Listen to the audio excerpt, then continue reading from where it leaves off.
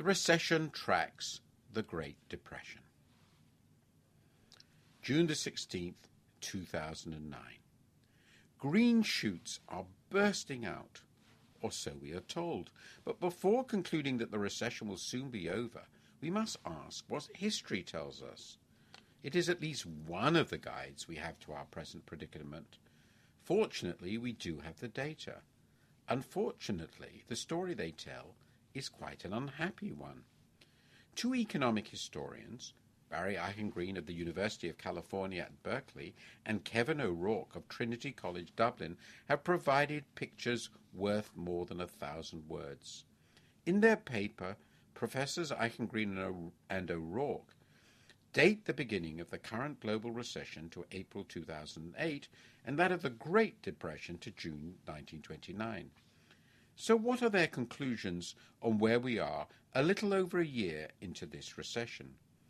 The bad news is that this recession fully matches the early part of the Great Depression. The good news is that the worst can still be averted.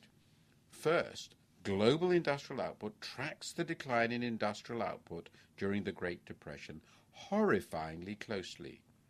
Within Europe, the decline in the industrial output of France and Italy has been worse than at this point in the 1930s, while that of the UK and Germany is much the same. The declines in the US and Canada are also close to those in the 1930s, but Japan's industrial collapse has been far worse than in the 1930s, despite its very recent recovery.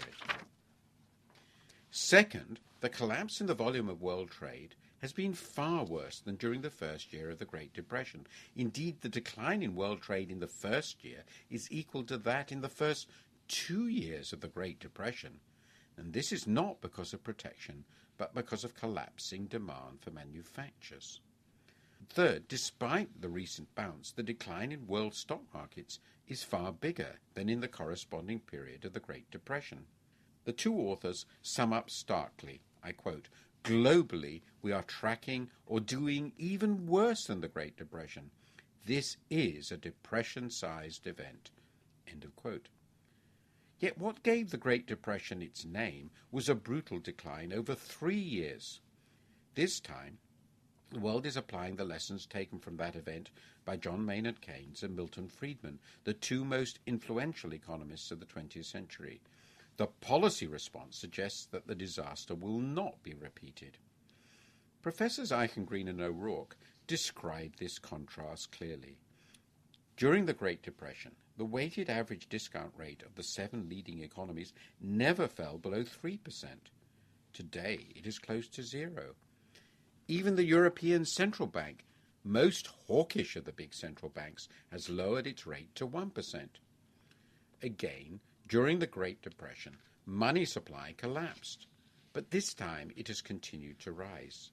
Indeed, the combination of strong monetary growth with deep recession raises doubts about the monetarist explanation for the Great Depression. Finally, fiscal policy has been far more aggressive this time. In the early 1930s, the weighted average deficit for the 24 significant countries remained smaller than 4% of gross domestic product.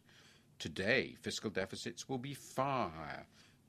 In the US, the general government deficit is expected to be almost 14% of GDP. All this is consistent with the conclusions of an already classic paper by Carmen Reinhart of the University of Maryland and Kenneth Rogoff of Harvard. Financial crises cause deep economic crises. The impact of a global financial crisis must be particularly severe. Moreover, and I quote, "the real value of government debt tends to explode, rising an average of 86% in the major post-World War II episodes." End of quote. The chief reason, moreover, is not the bailouts of banks, but the recessions. After the fact, runaway private lending turns into public spending and mountains of debt.